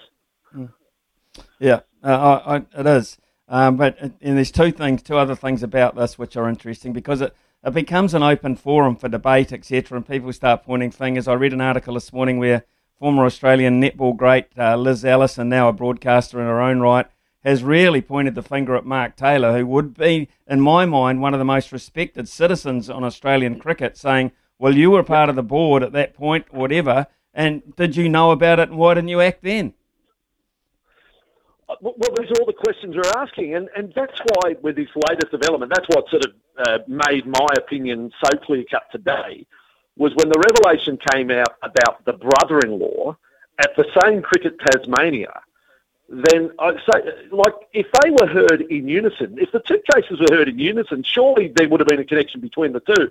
You couldn't take action against one bloke, as it appears they have, and he lost his job with Cricket Tasmania and has since gone into state, and Tim Paine not be exonerated? How does that work? I mean, people are really left asking questions about that. So I just don't know about the thoroughness of the investigation now. But on what we do know, He was before. He was cross-examined. He was questioned and exonerated. Yes, morally wrong, all of those things. But the boss doesn't have to sit in judgment of that, and his merits for the cricket team not necessarily a part of the qualification for that. But I think all with the benefit of hindsight, those in Cricket Australia, to elevate him as Australian cricket captain, knowing this was there, geez, it would have had to been I just can't believe it hasn't come out before this. Can you, Smithy? It's like 4 years. No. 4 years. Yeah, I find it very interesting. They'd have been very nervous sitting on this. They must have been very, very nervous sitting on this. And now, of course... Can I say one more thing at you, Smithy? Yep. And I've never sat in a dressing room like you have, but I think the most bizarre... And I've covered sport for over 3 decades, and I've covered primarily the sport of rugby league, and it's thrown up some doozies. But I find... It's now fact, it's been conceded. The image of Tim Paine sitting in the dressing room, about to first test for his country in 7 years, an hour before play, he sent the photo to the girl. I mean, I can't. That's mind-blowing. Like, seriously, where's your head at? An hour before you're due to play, you're sending that from the dressing room. Like, that's just... And this is a 32-year-old man. We're not talking about a kid here. I just find that... That's one of the most bizarre things I've ever heard, Smithy. Ever heard in sport. Yeah. Okay, let's look at the ramification out of this, which of course is one of the biggest jobs in Australian sport, if not the biggest job. Who's your captain, Bossy? Who? I mean, people are saying, can a fast bowler captain a team in an Ashes? Well, England did it through Bob Willis pretty effectively from time to time, and I know Pat Cummins has got some great stuff about him. He's a quality person. There's no doubt about that. Pat Cummins, I actually had him on my show last Thursday. I'm sort of the last person to ask him. I put it on him, not knowing what was to happen with the Tim Paine, but I said, look, prophetic words. I said, if something was to happen to Tim Paine, and I was probably inferring that the neck injury is not right, would you be ready if Australia needed a captain today? And he said, well, I'm not the finished article, but yes, I'm ready. He's got the confidence. And he was confident in the others around him, an experienced group around him that he would lean on for assistance. But you're right, all of those issues. I mean, when does he bring himself on and off to bowl? I mean, fielding tactically, decisions to be made, declarations, all those sorts of things. Is Pat Cummins ready? Well, the fact that you made him vice-captain, it can't just be a token thing. And I think outside of him, I mean, you're either going totally to a non-captain in a Marnus Labuschagne, or we're going back down the lines of a Steve Smith who you barred there for a period. So I think Pat Cummins has to be captain, and I think it would be in the best interest of Cricket Australia from a PR and a positive and a certainty sense in getting ready for a test which is coming up on December 18 to confirm that today. Just to say today, we had the standing down of our captain on Friday. The new Australian captain is Pat Cummins. Say that today. Declare that today and give it certainty, and that gives him as long as possible to prepare for the moment. Yeah, I wouldn't mind betting they might have even told him behind the scenes, but you're right. They need a distracting point very, very shortly. Otherwise, this is going to linger. It's going to linger anyway. Hey, we talked to you about, let's get to some league. John Asiata last week and the possibility of his contract being terminated if he did not get vaccinated, and it appears that's come to pass. Yeah.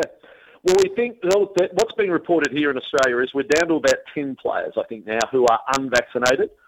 One of those is Api Coruscant out at Penrith, who missed the grand final celebrations on Saturday. Penrith paraded the trophy in front of fans at the ground on Saturday. He wasn't part of it, as only vaccinated people could get inside the stadium, so there were no exceptions made for players. We feel as if we're getting a little closer. If the number this time last week was, I think it was about 17, now it's down to 10. So the league, they might get to a point where they don't even have to declare a policy, so to speak, and that everyone that needs to be vaccinated is vaccinated. Asiata had been out in the cold. Nelson Asafa-Solomona the same. Look, are things changing here? Perhaps they are. But we still haven't reached what is called a freedom day for the unvaccinated. I tend to think that maybe the final decision is going to be had once we get there. I mean, if you monitor what's going on overseas, I mean, things are getting totally out of control.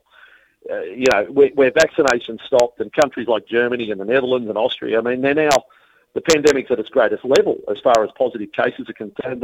If something went pear-shaped here in Australia come the time when the unvaccinated are getting the same freedoms as the vaccinated, well, I think the league would have to step up to the plate. The AFL's already done it, but the league might have to step up. But by that time, we might be only talking about a handful of players, so would they really need to do it? I think they're still just hoping behind closed doors that everyone just gets jabbed. Interesting indeed. Stories coming out that there have been some photos leaked of Viliami Kikau signing for the Bulldogs. Oh, outrageous. I had Ivan Cleary on the show today, well known to your listeners.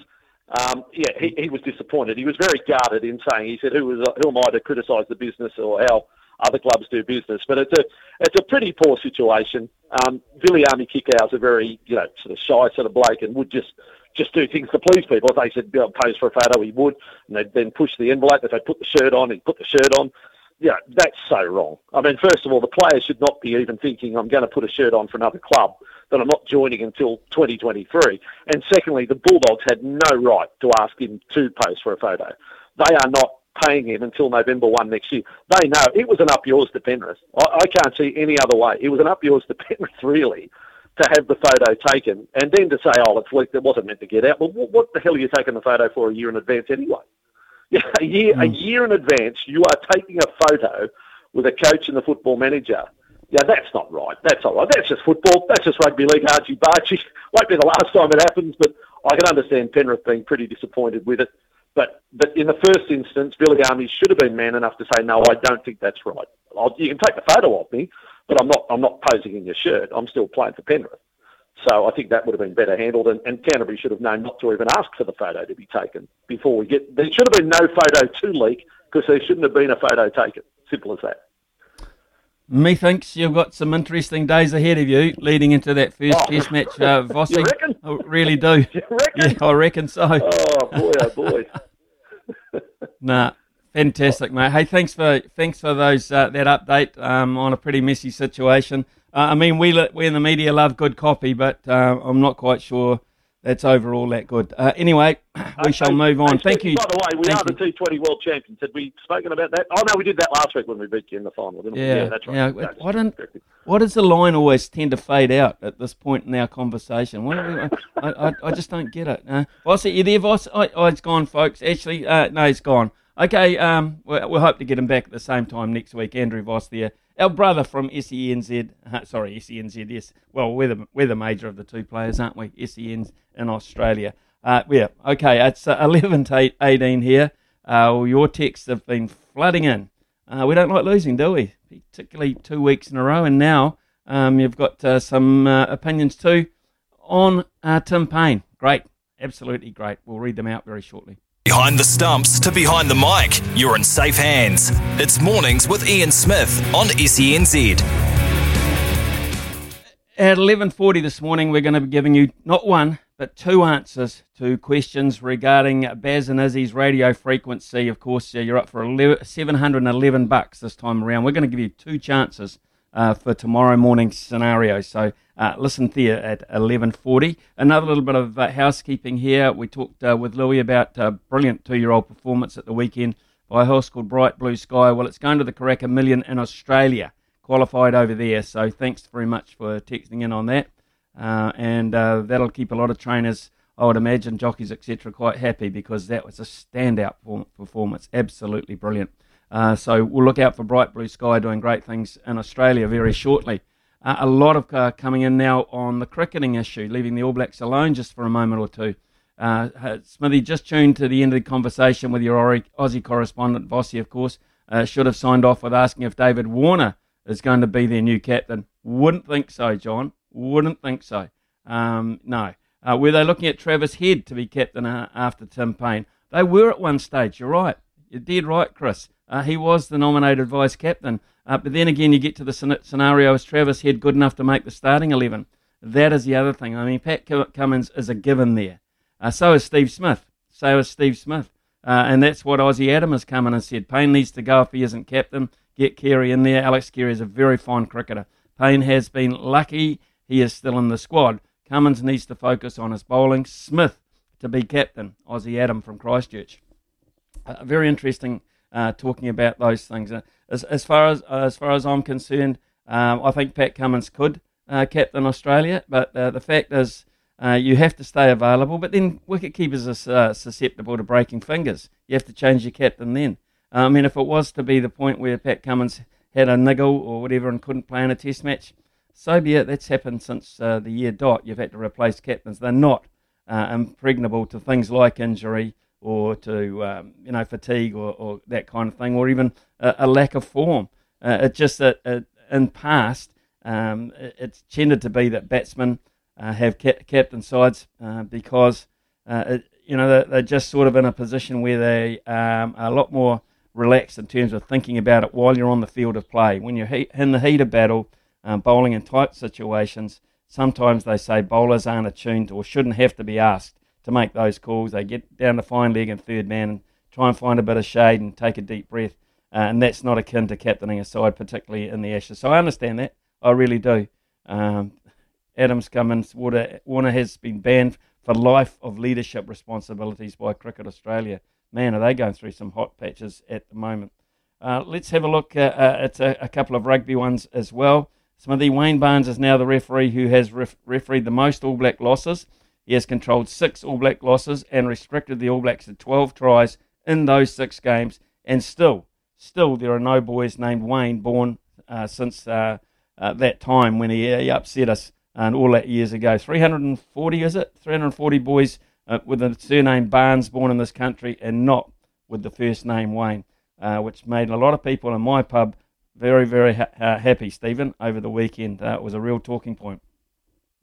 Let's have a look at Richard saying, Smithy, we shouldn't have to lose games to think about how to advance one's game. France could have won by more if a few linesmen and video ref calls went their way. Inept coaching, I think. They're living at 24/7 to sort it out while they're on tour. Surely they can find ways to break down a rush defence, i.e. grubber kicks, decoy runners, changes of angles. They are being out-coached. Honest analysis there from Richard. Dean has come in. School starts today, Smithy. The All Black season can be gauged the same way. No scaling here. Term exams passed just. School cert, South Africa, Ireland, France. Second year, 5th mate. No 6th form for this mob. I'm afraid we have the cattle. Just the shepherd is lost and found wanting big time. Nice guy, but time to create history and become the first All Black coach sacked in the professional era. Razor all the way. That's an interesting one too. There's some great stuff coming in today. A lot of people very opinionated about a lot of things. G'day, Ian. Watched a bit of the Black Caps the other day. Was surprised to see an Indian company sponsored logos on their shirts. Don't the Black Caps have any New Zealand sponsors? Yes, well, they do. The ANZ, of course, was emblazoned all over the front of those shirts, if you notice, Brian. But they are for sale. They're like any product when they go overseas or etc. And Indian companies pay big money to have that kind of exposure for 4 or 5 hours a day on their television sets. And there will be a lot of competition for that particular advertising sign that was there. I'm not sure it'll be for the test matches. There might even be a different one there. We'll keep an eye out for it. But don't be surprised if you see an Indian logo on the New Zealand cricket uniform during those 2 test matches coming up. It is such a competitive industry over there, and the chance to get television time. Sorry, John, you've just come in with something in that regard. Yeah, just on the Test series coming up, Smithy, starting on Thursday, SENZ does have the live ball-by-ball commentary, so that's awesome, bringing you live Test cricket from India, so that's great. Okay, so we're going to take the overseas feed for that, yeah? Yep, that's the one. So 5 o'clock, I think Drive might get an early finish on Thursday and Friday as well, so from 5 o'clock, yep, we'll take the commentary right through. Oh, okay, right, that's fair. That's really good news. I wasn't aware of that, so that we can break that for you. So if you're listening in your car or you're listening to our frequencies around the country while you're travelling and you need something to help you get through those long drives, then certainly listening to the cricket, which is an absolutely perfect time for us. It really is, coming in and starting at 5 o'clock. We can basically watch a whole day's play, and unfold between us and in front of us. It's going to be, I reckon, an interesting test series, but on the back of what I've seen with the turning pitches, etc., India are much better equipped than we are at this point. They're the favourites. Now, coming up to 11:30, it's time to stump Smithy for the first time this week. I think we're $50 now, $50 worth of TAB vouchers up for grabs. 0800 150 811. Come into a Monday. I think we all need some extra cash after the weekend to just make ourselves feel a bit better. $50 from the TAB up for grabs, and some Sleep Drops at Daytime Revive, New Zealand's only specialist range of sleep and stress support supplements. And we're heading to the Manawatu. G'day, Kerry. Yeah, hey guys. Sorry, mate, did I interrupt you? You all right? No, you're all good. Yeah. Good stuff. How did you find the weekend, mate? How did you find the All Blacks? Yeah, I think full credit to the French. Absolutely, they dealt to us, and we just got to take it on the chin and move on. And interesting to see what guys are going to be still there in the World Cup, though. Yeah, absolutely. Smithy, do you think they're favourites now, France, for that World Cup? Yeah, I think so. I do. They're going to grow from that, and they do have some inspirational players, and that atmosphere, that white hot atmosphere. For me, All Blacks aren't a bad side by any stretch of the imagination. France would have made a lot of sides look very silly at the weekend, don't worry. Yeah, they were great. All right, Kerry, on to the matter at hand, the quiz. So 3 sporting categories, you choose one, get 3 questions right, you win, but get one wrong and Smithy can stump you. So we've got soccer, rugby and cricket. Which one of those do you like? I'll go rugby, thanks. Rugby, all right. Waikato are the NPC Premiership champions, beating Tasman at the weekend. When was the last time the Mooloos won the title? Oh, I think it's their 3rd title all up. I'll go 02. One of the worst things I have ever seen done on a cricket field. 02, not correct. Smithy, a chance for a stumping. Yeah, I was trying to think about who was the coach back then. And I'm absolutely not that sure about that either. So this is a stab for me. I should know it, but I'm not a stats man. 2005. One of the worst things I have ever seen done on a cricket field. Very close, 2006. So a 15-year wait for the Mooloos, and boy was it worth it. Well done to them. Second question, Kerry. What was the final score between the All Blacks and France at the weekend? 40-25. Just a couple of chips down the wicket, right in the slot, and away it goes. And Smithy, I think I saw the halftime deficit was about 18 points, and that's the worst ever halftime deficit the All Blacks have ever had. Really? Yeah. I can't believe it. In their history, John. Yep. That is amazing. Yeah. So France were bloody good, and we weren't very good either. All right, Kerry, well done, mate. You got that one right. This is for all the prizes. Which province won the Meads Cup for the first time this season? The Meads Cup would be South Canterbury. Just a couple of chips down the wicket, right in the slot, and away it goes. Didn't get much of a look in today, Smithy. Well done, Kerry. No, well done, Kerry. Absolutely. Yeah, fantastic performance. So, South Canterbury, and they're loving having it too, just by the by, and they're celebrating with it very well. So, the Meads Cup is a winner. Kerry is a winner. It's 11:35 here on SENZ. Stay with us, Kerry, and Brian will get your details from you, so we'll get that money to you as quickly as we possibly can. Congratulations. Have a good day. Thank you. You too. Yep, cheers. And when we come back, we will be giving you those 2 answers, more chances to win money here with us. Two answers for Baz and Izzy's radio frequency quiz to give you a chance of winning $711. That's the Wellington frequency, 7:11 a.m. $711 up for grabs. The voice of sport in New Zealand. Nothing gets past Smithy. This is Mornings with Ian Smith on SENZ. It's Bez's and Izzy's radio frequencies. It's Bez's and Izzy's radio frequencies. She walks real. Okay, believe it or not, that gives you an opportunity to contribute your knowledge to win the quiz tomorrow morning. $711. That's because Wellington's frequency is 7:11 a.m. It's up for grabs, and what we do is give you five answers to the questions throughout the day. Now, the breakfast guys weren't able to fit it in, so I'm going to give you theirs and ours.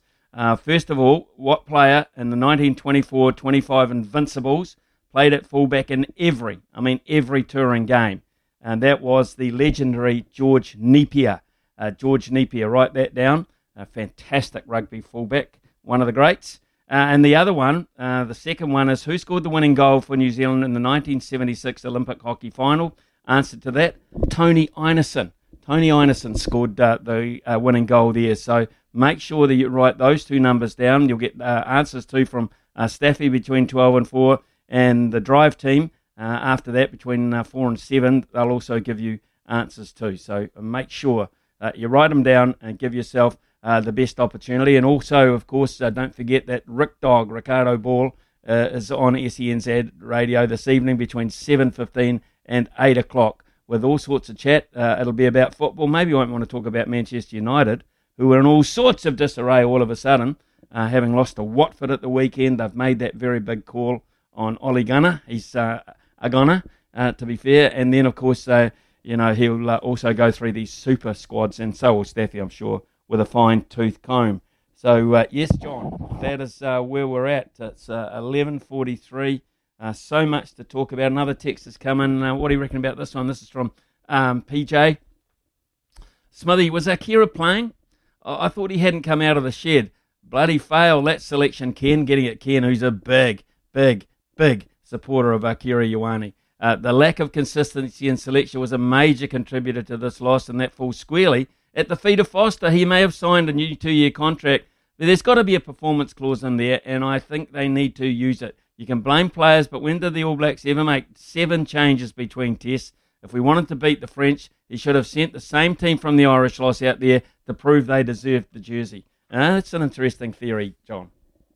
Well, he couldn't. There were some forced changes, weren't there, with Beauden Barrett's head knock and with Anton Leonard-Brown also out injured. I think not having Leonard-Brown and not having Goodhue really did expose our midfield this year. Smithy, I love David Arveli, but is he the 12 that we need at test level? Probably not. Quintu Playa looks so promising.